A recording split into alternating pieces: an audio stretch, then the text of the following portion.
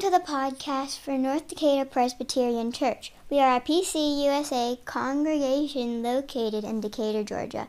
You can find out more about the church, our service to the community, and our great education programs for children like me and youth and adults at ndpc.org. You can also follow us on Facebook. If you're in the Atlanta area, we hope you'll come join us in person. Okay, that's it. On to this week's scripture and sermon. Today's scripture is from Luke's Gospel. There are not one, but two miraculous birth stories that begin Luke's Gospel. And the first of those stories is not about Jesus, it is about the birth of John the Baptist. John is born to Elizabeth and to Zechariah. John would prepare the way for Jesus by teaching and preaching about the good news of repentance and of forgiveness. Zechariah, when he hears the angel announce the birth of his son, initially cannot believe what he is hearing, that at he and Elizabeth's old age they will have a son, and so the angel makes him mute, which is good for a man. When he finally can speak again, he doesn't speak at all, but he sings. And this is what he sings. Blessed be the Lord God of Israel. For God has looked favorably on God's people and redeemed them. God has raised up a mighty Savior for us in the house of the servant David. As God spoke through the mouth of the holy prophets from of old, that we would be saved from our enemies and from the hand of all who hate us. Thus God has shown the mercy promised to our ancestors, and has remembered God's holy covenant, the oath that God swore to our ancestor Abraham to grant us that we, being rescued from the hands of our enemies, might serve God without fear, in holiness and righteousness before our God all our days. And you, child, will be called the prophet of the Most High. For you will go before the Lord to prepare the way, to give knowledge of salvation to the people by the forgiveness of their sins, by the tender mercy of our God, by the tender mercy of our God. The dawn from on high will break upon us to give light to those who sit in darkness and in the shadow of death, to guide our feet into the way of peace.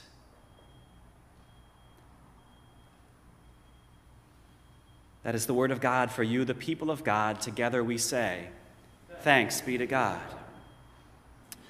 Barbara Brown Taylor has a wonderful book.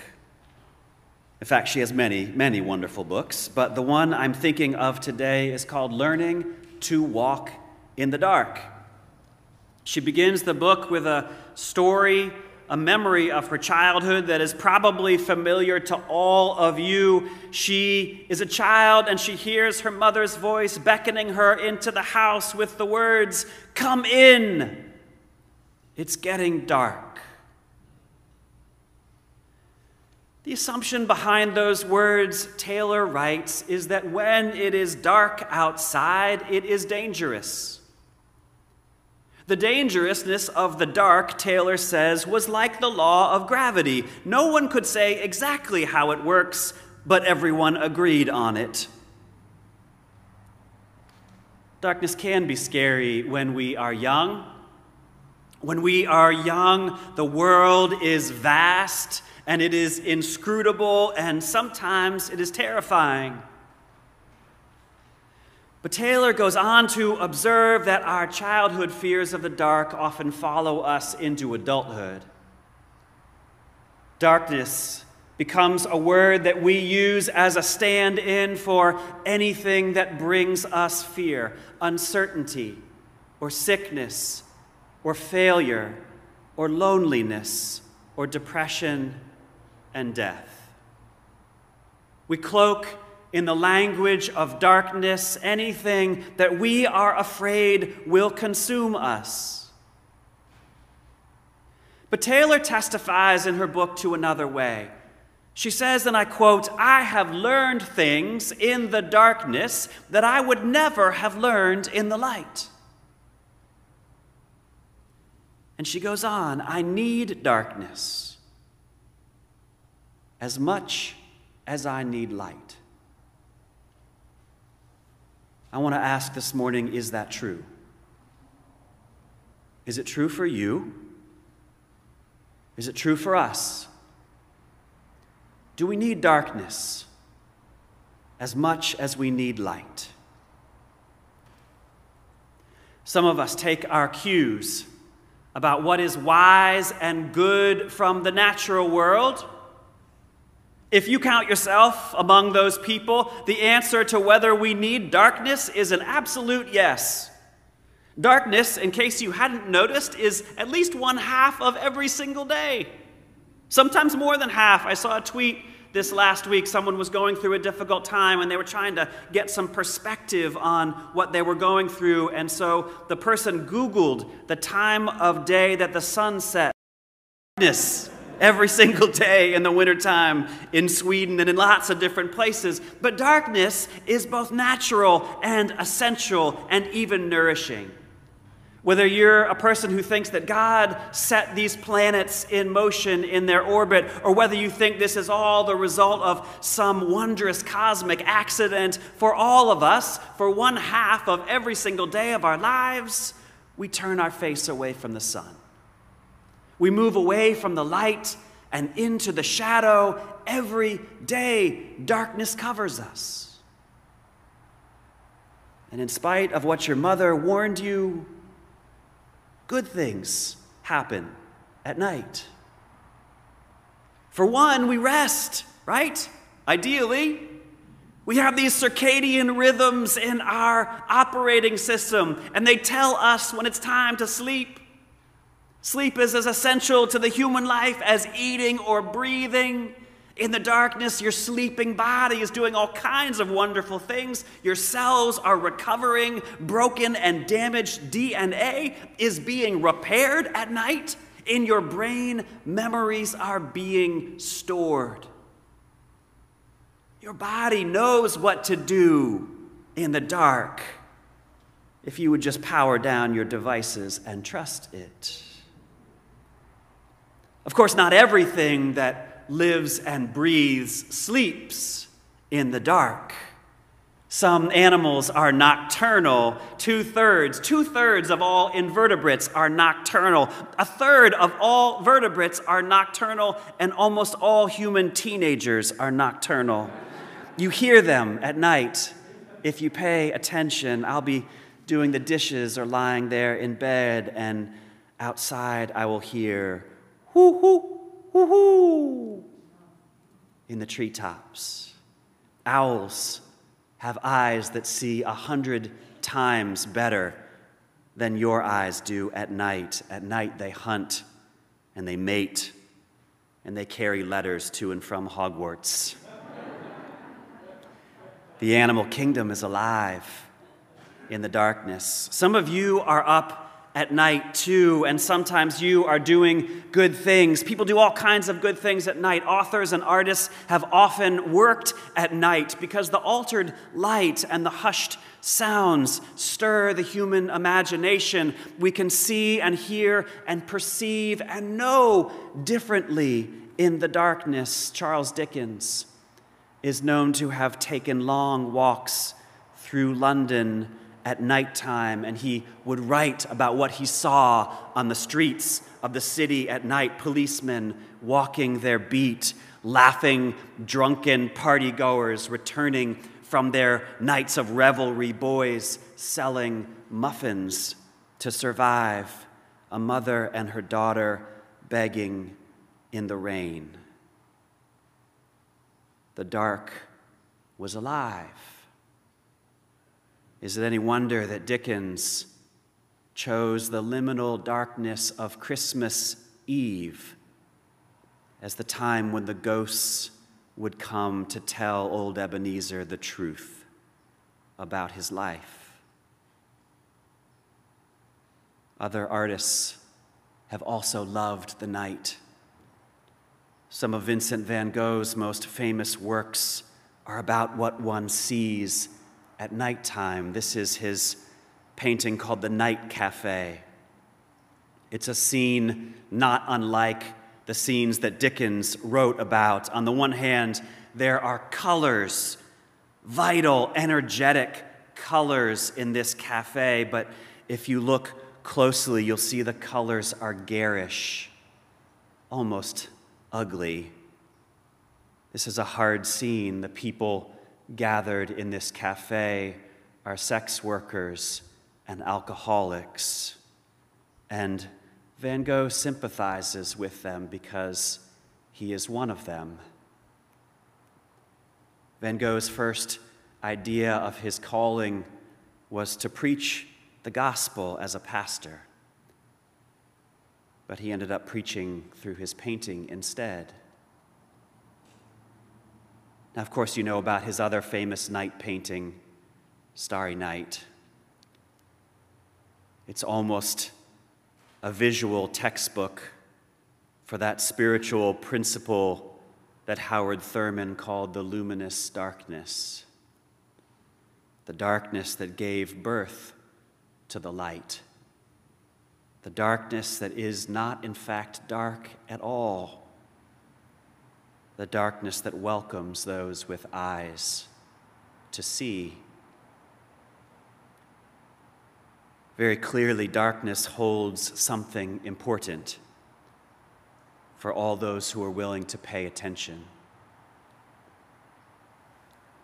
Robert Frost is one of my favorite poets, and he wrote about paying attention to the darkness in a particular poem from his 1928 collection, West Running Brook. And I want to read you that poem. It is also printed in your bulletin if you'd like to read along. I'd like as I read to ask you to pay attention to what the poet sees and hears as he walks in the darkness. I have been one acquainted with the night.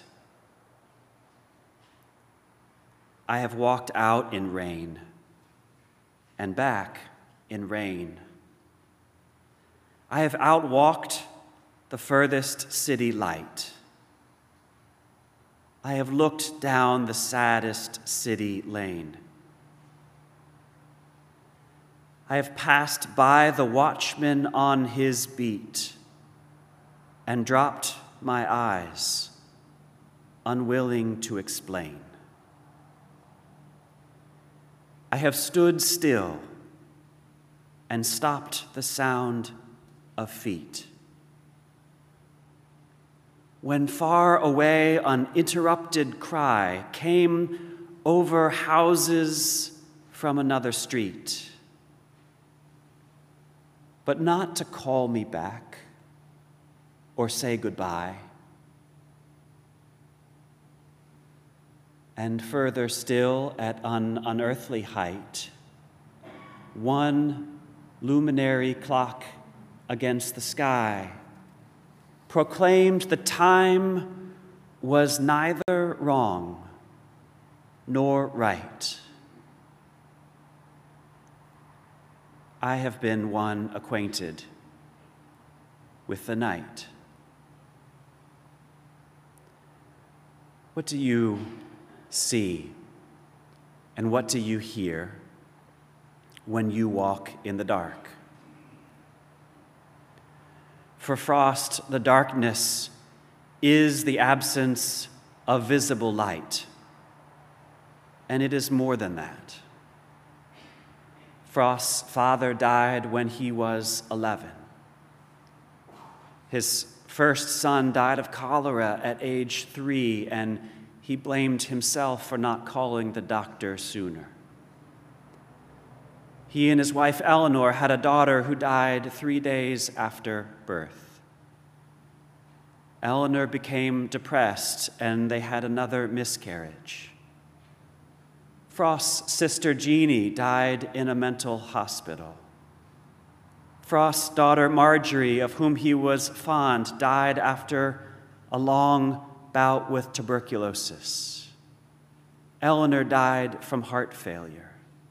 Frost's son Carol, who had become depressed after a long conversation with Frost, took his own life.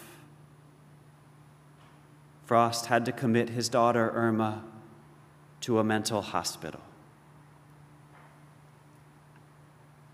So when the poet writes, "I have been acquainted with the night, I have outwalked the furthest city light," he is talking about experiences that every one of us knows: sadness and despair, guilt and numbness. That is where he is walking, out in rain and back in rain. And that is where he chooses to stand still, to listen and look for what the darkness has to offer. And there in the dark, the poet displays a curiosity, a willingness to listen. He says the time is neither wrong nor right.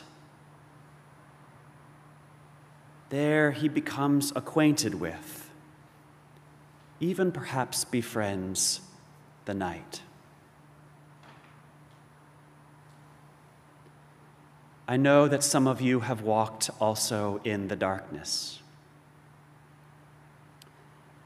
M. Scott Peck said life is difficult. The Buddha said life is suffering. Nature itself turns its face to the shadows every single day, and our lives also move into the shadows too, into the dark. Our best plans go sideways. A beloved dog dies.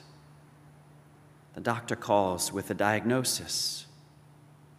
Someone we love gets lost in addiction. Someone we love speaks cruelly to us. Someone we love leaves long before they should and long before we stop needing them. These experiences are as common to our life as is the nightfall. As common as they are, we are nevertheless often bewildered by them. We are caught unaware and left speechless. I won't ever say that we should welcome life's painful experiences. They are not something to revel in. They are hard and they are confusing. But I do believe very deeply that suffering is not something we ever can run away from. There is no amount of artificial light that we can try to shine on our own lives or on each other's lives that will chase away all of the shadows. There is no quick fix, no cheery outlook, no positive thinking that ever chases the darkness completely away. The way out of the darkness is in. If darkness scares you, perhaps the best thing to do is befriend it. To borrow the poet's phrase, become acquainted with the night. The darkness does not swallow us up entirely. It does not consume or destroy us. There is even beauty in the darkness and truth to be found in the dark.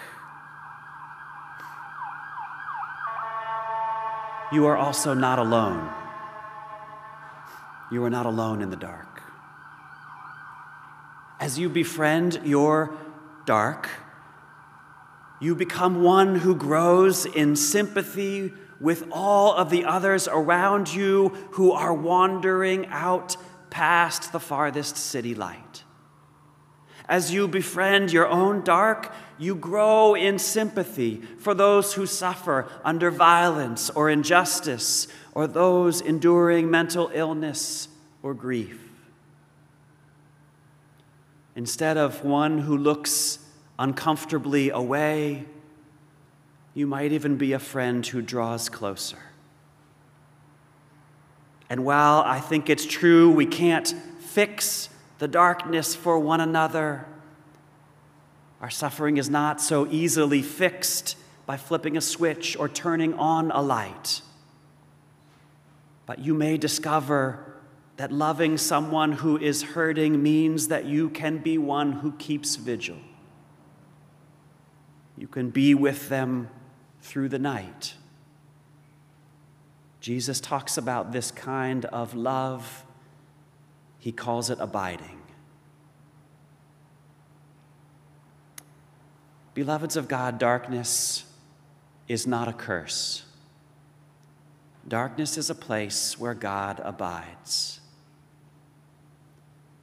God was in the primordial darkness at the creation of the world, ready to give birth. God came to God's people in the darkness of an Egyptian prison and delivered them. God was in the thick, dark cloud with Moses. God was in the darkness of the whirlwind with Job. God was in the darkness of the animal stalls with Mary. God was on the cross with Jesus and in the darkness of the tomb. Darkness is not a God-forsaken place. Far from it. The poet Mary Oliver wrote these words: "Someone I loved once gave me a box full of darkness. It took me years to understand that this too was a gift." By the tender mercy of our God, the dawn from on high will break upon us to give light to those who sit in darkness and in the shadow of death, to guide our feet in the way of peace. Go in peace to love and serve the Lord. Let the church say, Amen.